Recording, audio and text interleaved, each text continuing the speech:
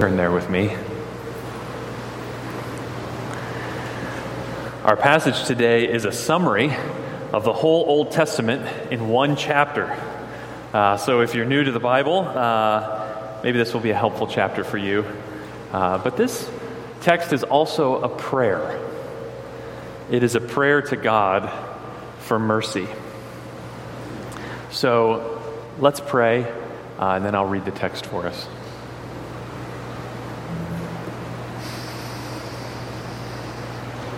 God, what a wonderful thought it is that you are everlasting and that your glory will outlast and outstrip and exceed any of the fame that we see in this life. God, what our hearts are really hungry for is an intimate word from you, our Creator and our Redeemer. So as we draw near to you and your word in this moment, would you speak, God, through your Holy Spirit by your word? And help us to see Jesus in fresh ways, Father, we pray. In his name, amen.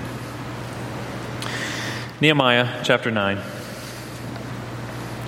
Now, on the 24th day of this month, the people of Israel were assembled with fasting and in sackcloth and with earth on their heads.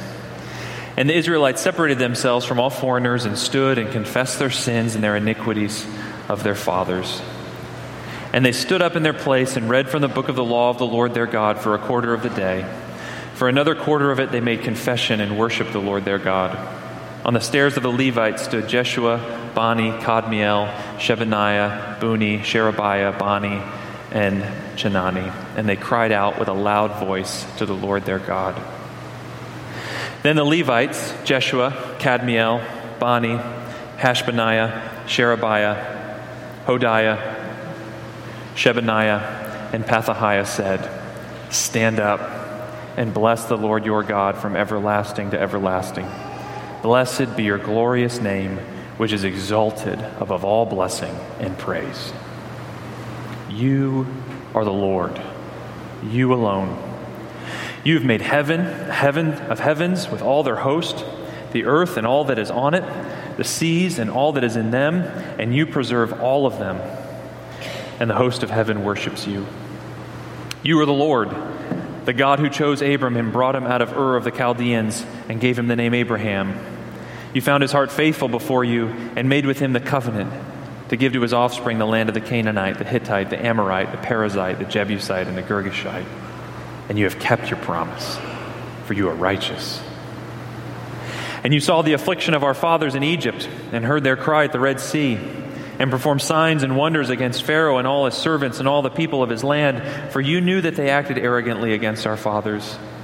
And you made a name for yourself, as it is to this day. And you divided the sea before them, so that they went through the midst of the sea on dry land, and you cast their pursuers into the depths as a stone into mighty waters.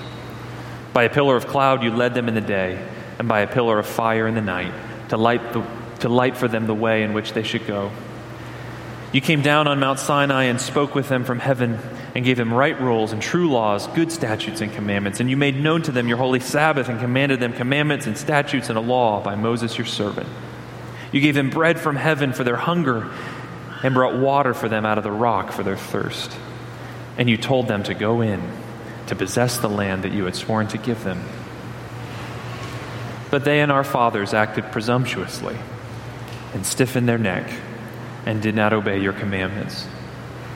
They refused to obey, and were not mindful of the wonders that you had performed among them. But they stiffened their neck, and appointed a leader to return to their slavery in Egypt. But you are a God ready to forgive, gracious and merciful, slow to anger and abounding in steadfast love, and did not forsake them.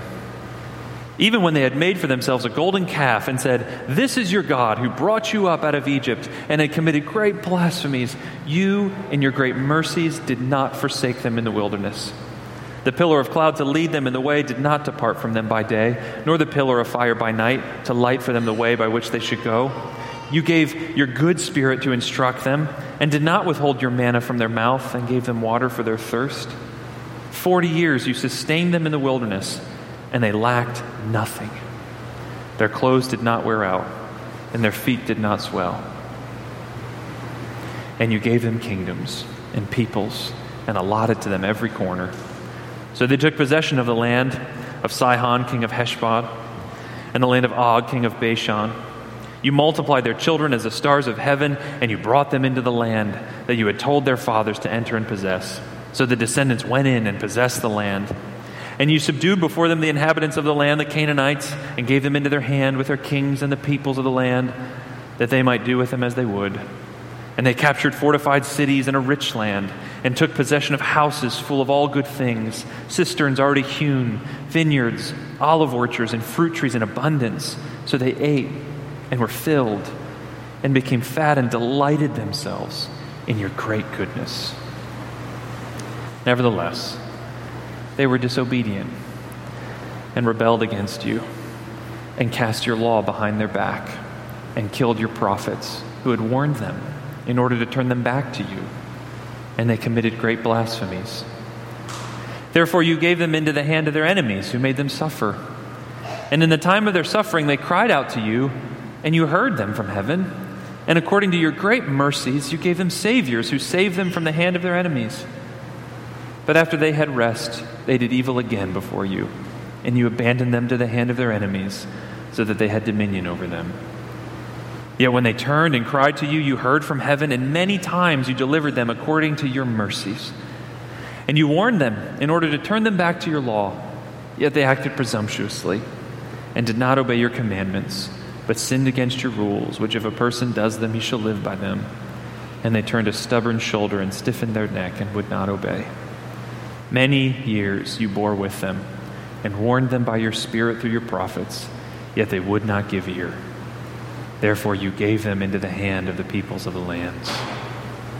Nevertheless, in your great mercies, you did not make an end of them or forsake them, for you are a gracious and merciful God. Now, therefore, our God, the great, the mighty, and the awesome God, who keeps covenant and steadfast love, let not all the hardship seem little to you that has come upon us, upon our kings, our princes, our priests, our prophets, our fathers, and all your people, since the time of the kings of Assyria until this day. Yet you have been righteous in all that has come upon us, for you have dealt faithfully, and we have acted wickedly. Our kings, our princes, our priests, and our fathers have not kept your law, or paid attention to your commandments and your warnings that you gave them, even in their own kingdom, and amid your great goodness that you gave them, and in the large and rich land that you set before them, they did not serve you or turn from their wicked works. Behold, we are slaves this day. In the land that you gave to our fathers to enjoy its fruits and its good gifts, behold, we are slaves. And its rich yield goes to the kings whom you have set over us because of our sins. They rule over our bodies and over our livestock as they please, and we are in great distress. Because of all this, we make a firm covenant in writing. On the sealed document are the names of our princes, our Levites, and our priests. We are in great distress. Now, on the one hand, it's a bit surprising that the people in Nehemiah chapter 9 would describe themselves this way: great distress. After all, as we've seen this summer, God has been at work pretty powerfully during this period in Israel's history. After all, aren't these the very people who can remember how God, just a generation before, moved the heart of the Persian king to bring them home from exile around 539 BC?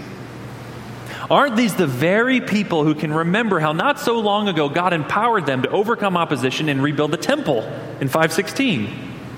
And aren't these the very people who just a month ago, in the 6th month of 445 BC, didn't they just see God bring them together and complete the massive rebuilding project of rebuilding Jerusalem's walls?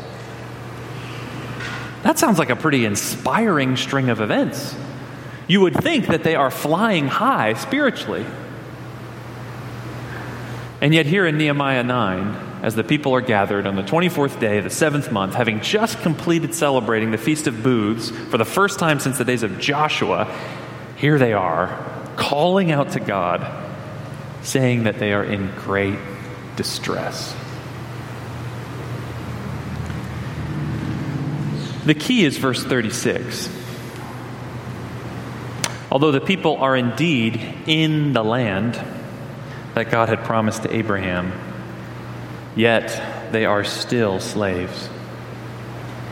A foreign king rules over them, verse 37 says, over their bodies and over their livestock, all as they please. On the one hand, the people are free. They are back home in the land of promise, and yet at the same time, they are not free. They are slaves, servants of a foreign king. On the one hand, God's promises are already fulfilled. Here we are, we're back in the land, and yet at the same time, they're not fulfilled. They're still in bondage. Now, we have to appreciate how disconcerting that reality would have been for the Israelites in Nehemiah's day, not just politically, but spiritually. After all, what is the basic story of the Old Testament? It's this: God frees his people from slavery, and then he puts them in the land of promise. That's sort of the basic arc. Out of slavery and into their true home. And now the people are back in the land of promise. God brought them back from exile. They're back in the land, but paradoxically, they are still slaves. They are free and yet not free. They are home and yet not home. And perhaps you've begun to feel that this spiritual experience isn't just limited to the people in Nehemiah's day. Isn't that true of us today as well? On the one hand, living this side of the New Testament, we see so many of God's promises fulfilled. The Messiah has come. The Spirit has been poured out. The nations are coming into the people of God. The new creation has begun, and yet at the same time, there's still suffering and death and decay and injustice. And that can cause great distress. We are living in the tension between the already and the not yet. Already, God's kingdom has come in Christ. Not yet is God's kingdom fully complete. We can feel like we're free and yet not free, home and yet not home. And that often puts us in a place of great distress. But the biggest challenge of all, the source of their greatest distress and our greatest distress today, the source of our greatest distress, even living on this side of the New Testament, is it not this? That in Christ, our sins have been forgiven, and yet we still sin. We've been liberated from spiritual slavery, and yet so often we return to our chains. We've been given an eternal inheritance. We've been made a new creation, and yet we so often live as if we belong to the old. All of our sins have been forgiven, and yet we still sin.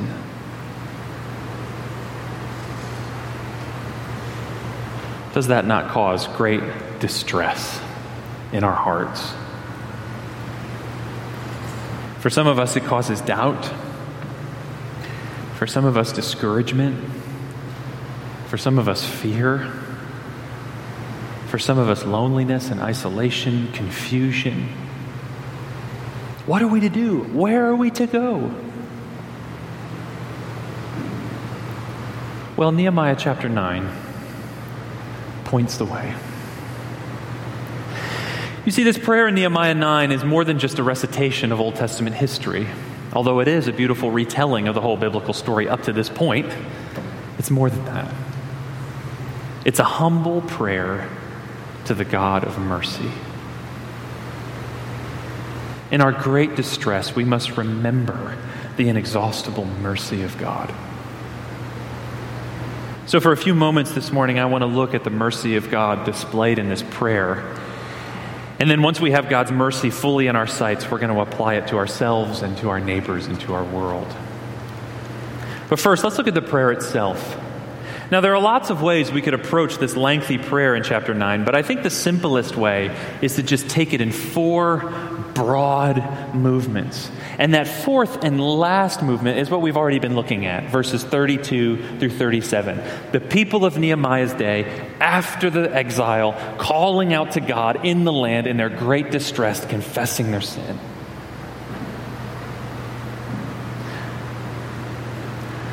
But the first three movements walk us through the reasons why we can call out to God in the first place. Why should we? Why can we go to God in our great distress? And the first movement of the prayer in verses 6 through 8 tells us this. In your great distress, remember that your Creator is a merciful God. Now, in these verses, we don't see God's mercy explicitly referenced, compared to verses 16 through 21, where God's mercy is a major theme, or compared to verses 26 through 31, where God's mercy is referenced in nearly every verse. This opening movement of the prayer seems a bit quiet on the theme of God's mercy. However, that doesn't mean that this opening movement of the prayer is just an introduction. After all, consider everything that transpires in the biblical story between verses 6 and 7 of our prayer here in chapter 9. In other words, consider all that happens between the creation of all things in Genesis 1 and 2 and the covenant with Abraham in Genesis 12. What happens? The fall of Adam and Eve, the murder of Abel by his brother Cain, the worldwide judgment of the flood, the building of the Tower of Babel. What does God, our Creator, do in the face of humanity's constant rebellion against His goodness? Well, He makes a covenant with Abraham. Now, a covenant is a binding promise, and God binds Himself to Abraham and Abraham's family, promising to give them a place to dwell and to bless them in order that the effects of curse and sin might be overcome. That's what God promised Abraham from the very beginning, that in Abraham and in his offspring, all the world would one day be blessed. So this story of creation and covenant in verses 6 through 8 is really a story of God's mercy. When the world stood under the curse of sin, God made a covenant to bring blessing. Notice how verse 8 ends, and you've kept your promise, for you are righteous. The people in Nehemiah's day were indeed living in the land. God kept His promise. And did that not mean that God would also keep His promise to be merciful to them, to forgive their sin, to liberate them once for all? Indeed, if this is the God who created heaven with all their host, the earth and all that is in it, the seas and all that is in them, if this is the God who not just creates but preserves every living thing every second of every day, if that is who God is, how could He not keep His promise? What would stop such a God from keeping His promise? And if this God promises to be merciful, then indeed He will show mercy. So our Creator is a merciful God. But the prayer goes on. In verses 9 through 21, we find the second movement of the prayer. And in the second movement, we find this. It tells us, in your distress, remember that your Redeemer is a merciful God. Remember that your Redeemer is a merciful God. These verses retell the story of the Exodus, when God liberated, when He redeemed His people from slavery in Egypt. And after liberating them, He led them with a cloud and fire. He gave them His law at Sinai, even fed them with bread and water in the wilderness. God sees our affliction. He sympathizes with our slavery, and He rescues us. Our Creator is our Redeemer. But in verse 16, we see that the people acted presumptuously, stiffened their necks, and would not obey. They even had the audacity, when God had just told them, for their own good, not to make idols, that is, carvings of false gods, and worship them. When God had just told them not to do that, they had the presumption to make a metal calf statue and say, "Here's the Lord who brought you out of Egypt. Behold your God, Israel." And what does God do? Does he leave them to wander in the wilderness alone? Does he revoke his law? Does he allow them to starve? No. Verse 19, you, in your great mercies, did not forsake them in the wilderness. The cloud and the fire remained. God even imparted his Spirit to instruct them in the law. The manna continued to appear morning after morning. Because our Redeemer is a merciful God. And how could he not be at this point? Having redeemed his people, you see, God's name, as it were, was on this people now. They were the Lord's people. And how was he going to forsake them? How could he allow his name to be dishonored in that way? He had bound himself to this people to be their God, to be their Redeemer. In other words, his own reputation was at stake now with his people. He didn't just look at their affliction and have sympathy on them. He bound himself to them and said, this is my people now. So all the nations looking on would not just see what happened to that people, but would see what this God was like. God's own reputation was at stake now with his people in the world. And if that was true, how could God forsake them? How would his mercy not remain on them? Our Redeemer is a merciful God. But the prayer goes on. In verses 22 through 31, we find the third movement of the prayer. And as it walks through Israel's history, it tells us this. It says, in your distress, remember that your glorifier is a merciful God. Now, these verses tell the story of how God gave Israel the land of Canaan and how he made good on all of his promises to fight for them and give them a home, to make them a numerous people, as numerous as the stars of heaven, and how he filled them with good things. You see, God not only creates us and redeems us, but he also glorifies us. That is, he brings all of his promises to completion, to consummation. He is our goal and our end and our delight. God saves us to bring us somewhere, and he brings us there to glory. But in verse 26, we see that although God had given the people everything, they still rebelled. So throughout what's called the period of the Judges, a downward spiral takes place in Israel's history. The people would begin serving other gods. The Lord would give them over to their enemies. The people would cry out to the Lord, and then the Lord would send a judge or a savior, as verse 27 puts it, and the people would be liberated for a while. But then the same thing would happen all over again. They would go back to other gods and experience defeat and cry out for help, and another rescuer would come, and it would keep going and going on and on. The downward spiral went. And when Israel eventually became a monarchy under Saul and then ultimately under King David, it seemed like maybe things would be different at that point. It seemed like maybe God would be able to get them out of the downward spiral, and yet as the generations of kings went on, the kings proved just as fickle as the people. Until eventually God ultimately gave them up to the Assyrians and then the Babylonians to be ejected from the land, to be sent out into exile. And it seemed like that might be the end of the story. Had God simply had enough? Was God done once and for all with his rebellious people? No. Look at verse 31. Nevertheless, in your great mercies, you did not make an end of them or forsake them, for you are a gracious and merciful God. Our Creator and Redeemer and Glorifier is a merciful God. A remnant survived the exile, and eventually God brought them home. And that's the story of Ezra and Nehemiah, right, that we've been looking at. And you see, it's on the basis of this history of inexhaustible mercy, that the people in Nehemiah's day, knowing their own sin and sensing their own slavery and feeling the dislocation of being in between the already and the not yet, it's on the basis of that history that they call out to God and ask for mercy. And friends, it's on the basis of that same history that you and I can call out to God for mercy as well. It means we can be honest with our sins and our failings.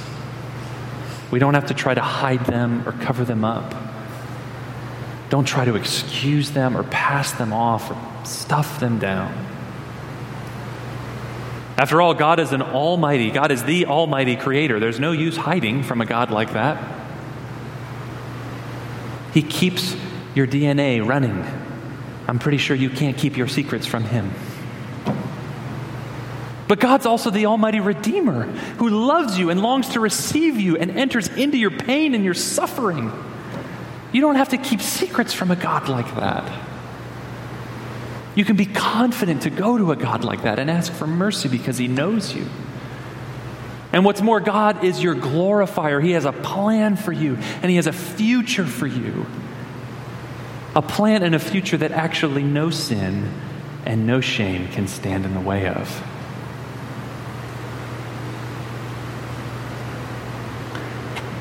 But perhaps this morning your sins seem too great. Perhaps you know what it's like the people at the beginning of this chapter, to maybe you're not literally throwing dirt on your head and tearing your clothes because your heart is so broken, but maybe at a spiritual or existential level you can feel that.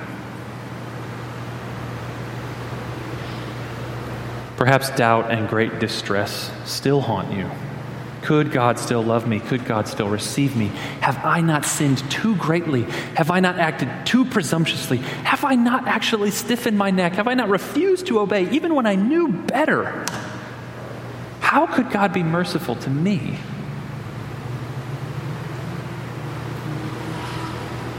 You know, we've been looking back over the story of the Old Testament, but for a moment, look ahead. Look at what the New Testament holds. And what do you see there? The Almighty Creator takes flesh and becomes a creature, weak and in a manger.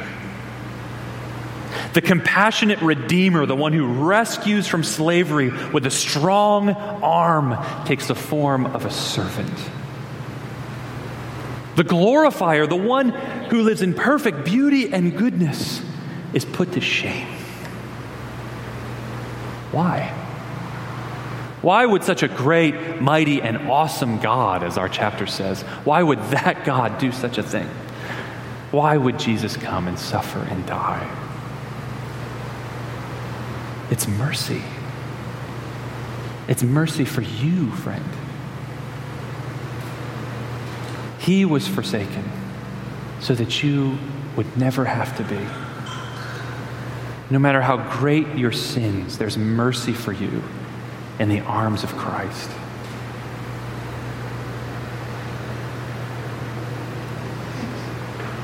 So how should we apply this great prayer of Nehemiah 9? First, to ourselves. And the key word here is peace. For all who are in Christ, the mercy of God covers all your sins, past, present, and future. So confess your sins to God.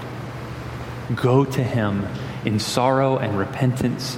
Cry out to him for mercy, and you will find it. And let the words of God's mercy bring your heart peace. And you know, this is the sort of peace that doesn't give you a license to sort of do whatever you want. This is the sort of peace that causes you to sin less and less. Let me use a somewhat simple illustration. When I go to the grocery store hungry, what do I usually come home with? What do you usually come home with? I'll tell you what I come home with. Ice cream. Those New England barbecue chips that are so crunchy and delicious. Some form of baked good that probably has a high fat content. Oreos. Do you know they make mega stuffed Oreos now? I think when you open up the package, it's just white stuff. There's not even a cracker in there. That's what happens when I go to the grocery store hungry, and all that food ends up in my cart because my stomach is growling and it all looks so good. But what about when I go to the grocery store after I've already had a satisfying meal? Well, I usually come home with what's on my list. Do you see the spiritual truth here? When your heart is full of the peace and mercy of Christ, when you're able to look back and recite the mercy of God, not just through biblical history, but on into your own history, into the history of those around you, when your heart is full of that mercy and peace, and when you have fellowship with God, your Creator and Redeemer and Glorifier, and you know that He looks upon you not with condemnation, but with favor, when your heart is full with that satisfying peace of forgiveness, then your heart doesn't need the junk food anymore.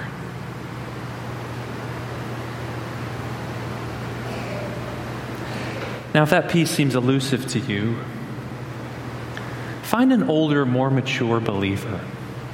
Or come talk to one of the pastors or elders or maybe your small group leader and open your heart to them. That can be a very vulnerable thing to do. But in that safe place of a trusted brother or sister, open your heart to them, because sometimes we need the word of mercy to come from the outside so it can really get down deep on the inside. That's the beauty of confessing your sins to one another in the spiritual family of the church. Open up your heart to another trusted friend. That's often the way to experience this mercy and peace in a fresh way, the peace that satisfies you. Second, let's apply this mercy to our neighbors. If the word to ourselves was peace, the word toward our neighbors is patience. When we know God has been merciful to us, when we've experienced that over time, we become much more patient towards others. Not perfectly, but gradually. Because let's be honest, people sometimes annoy us.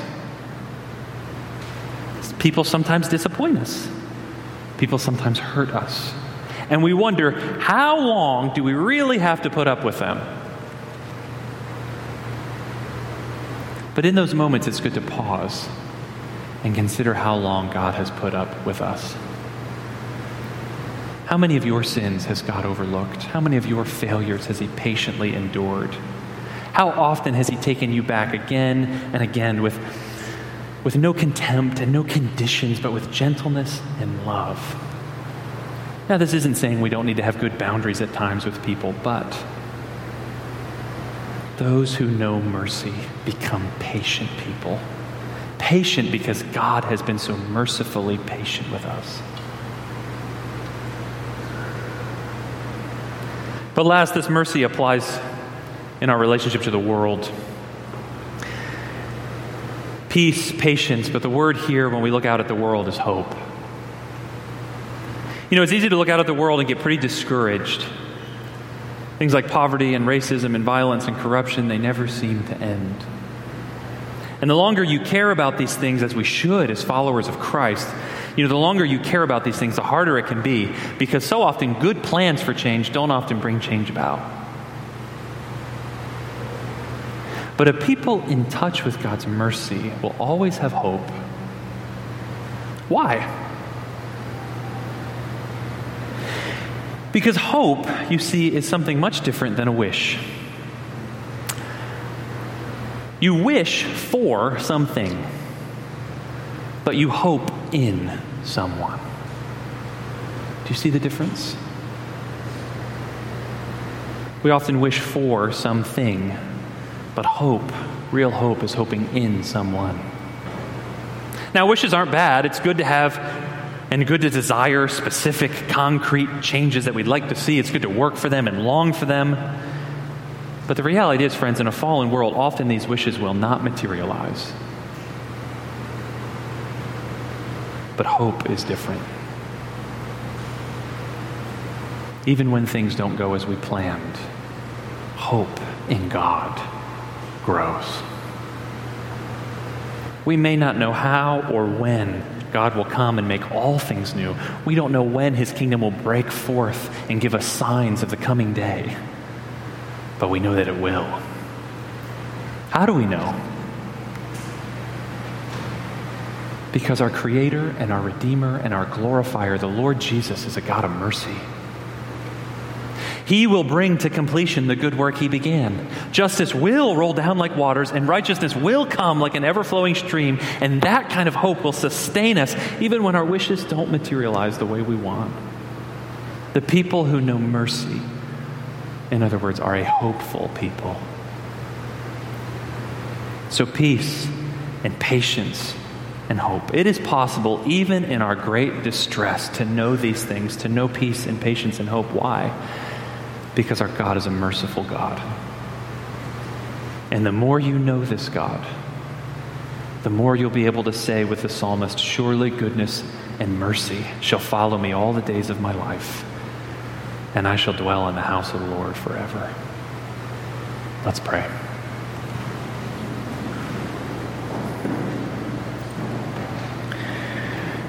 Why don't we take just a moment and ask the Holy Spirit to come and show us in our hearts where we need, in particular, to feel and to experience God's mercy.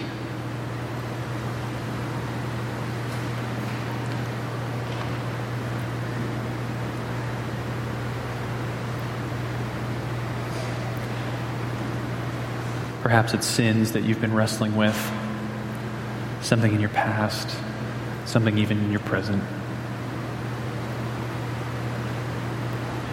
Perhaps it's a relationship that's been bringing out the worst in you.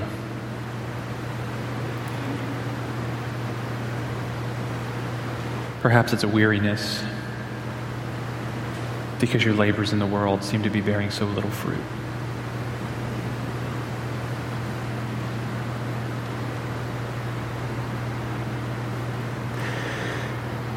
Lord Jesus, we praise you that you are a God of mercy.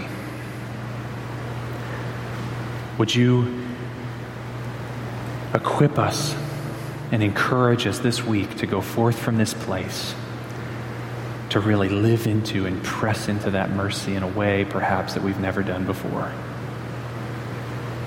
You must do this work, God. You must do it by your Spirit, so we look to you. We yield to you, God, and ask you to come. In Jesus' name we pray. Amen. Well, church, let's stand.